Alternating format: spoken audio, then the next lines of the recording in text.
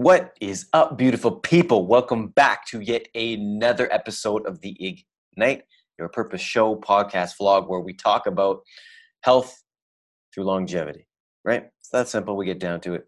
We live, we love, we learn, we get better, we do better based on the long haul. It is that simple. We've been talking a lot. I've been mentioning a lot that I want to talk about that study that came out, 12% are only metabolically fit. That one's coming up. A little bit of research to be done on that one. So because there were some things I still don't fully understand, so I've had to dive in and understand, what the tests were and all that. Anyway, I've mentioned that before, so yada, yada. There was a Joe Rogan clip that I've seen. I've posted about it. And prior to that, or during that same time, I was at the gym working out, and a couple came in, females, beautiful women, both bigger girls. I'm not going to say they were obese by any means, but they were bigger, little roly-poly, beautiful women though, absolutely cool.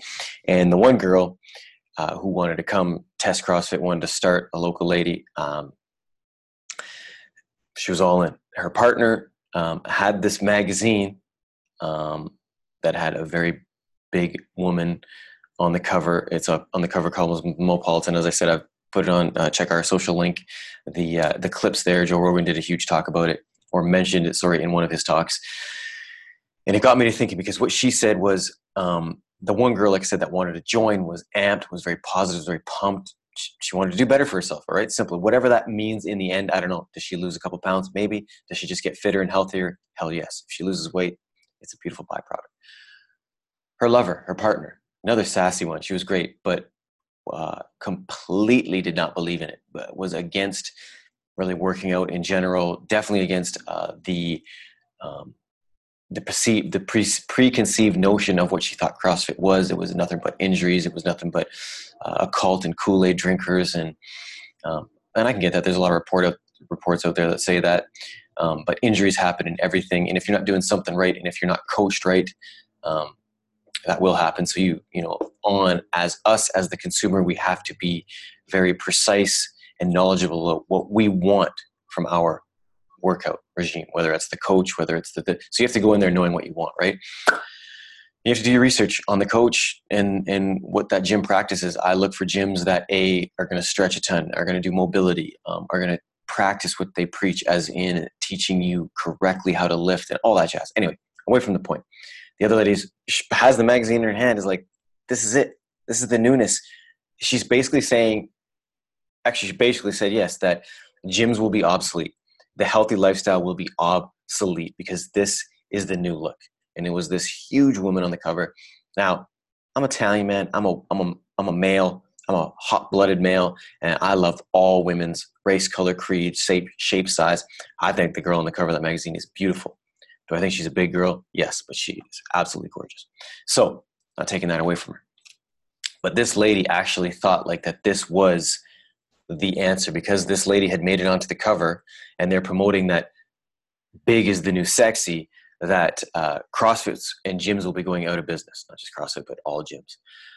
And I wanted to put this out there because if, again, we have the new generation coming up, or whatever age any of us are at coming up, and now thinking that, to be fat, and I don't want to say the word fat like derogatory, but to be big is healthy and it's the new thing. And we've been wrong all along by thinking that not being fat is unhealthy. Whereas you have to do some form of research. You have to know what that extra weight does to you. You have to know what's going on internally. You have to understand the food you must be eating and consuming to make your skin stretch, and that lard, that fat come in. If you've ever seen a liposuction and you see what's coming out of you, craziness, right?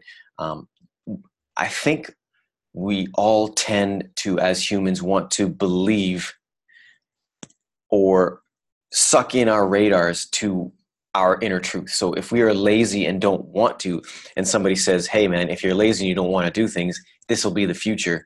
Or if you're obsessive compulsive, or you're control living, and something comes out and says, hey, controlling people are awesome, you tend to resonate with that, right? That negates the actual facts that are out there. And again, on this lovely thing called the interweb, there's going to be fors and there's going to be against. There's probably going to be reports out there claiming that, a little bit is a little bit of extra weight is good, which I tend to agree with. And then we have to get into the conversation of what is a little bit of extra weight. Is it half a pound? Is it 2 pounds? Is it 40 pounds? And I also agree with something Joe's also said, that I think that if you are, cutting weight, let's say you're a weightlifter and you're shredding to get into a competition, we all know that that's not healthy. That's been also proven that overly shredding and like dehydrating yourself so that you look like you have a 14 pack instead of a 2 pack or an 8 pack, you know what I mean? That is not good for the body as well. But back to the story at hand. If you actually think that the tides are turning and being obese, morbidly obese, or roly-poly is a good thing, I think us as a society really does have to start looking into studying. I mean, we got to know what's what. We got to look at the ancient cultures and go, man, doesn't matter what continent we were on, what color they were, what background any of them were, there probably was very, very few obese people, very, very few fat people. And that goes back with the studies that show the obesity rates back in the 70s and 80s. And it shows money spent on, and I've talked about this before, on fast food and junk foods were still massive. Like, man, I can't believe the numbers that they were, but they are not even a fraction of what they are today. So does that obviously correlate?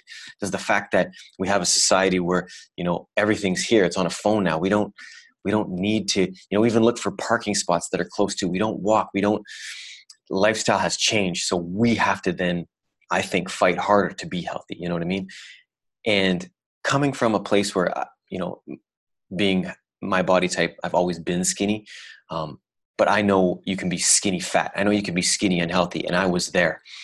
And from experience to where I'm at now, 10 years later in this journey, there is absolutely no way anyone can tell me that what I felt prior to what I feel now is wrong. Being healthy is amazing. It clears the mind, the body, the soul, and the body can do things now 10 years later that it couldn't do 10 years ago. So again, talking with people that think that, gyms and the lifestyle movement of being healthy is going away, I have to say you're dead wrong. Comment below. Tell me what you guys think. I really hope that this lady was wrong. I hope that isn't a trend towards people thinking that big is better. And that goes with anything.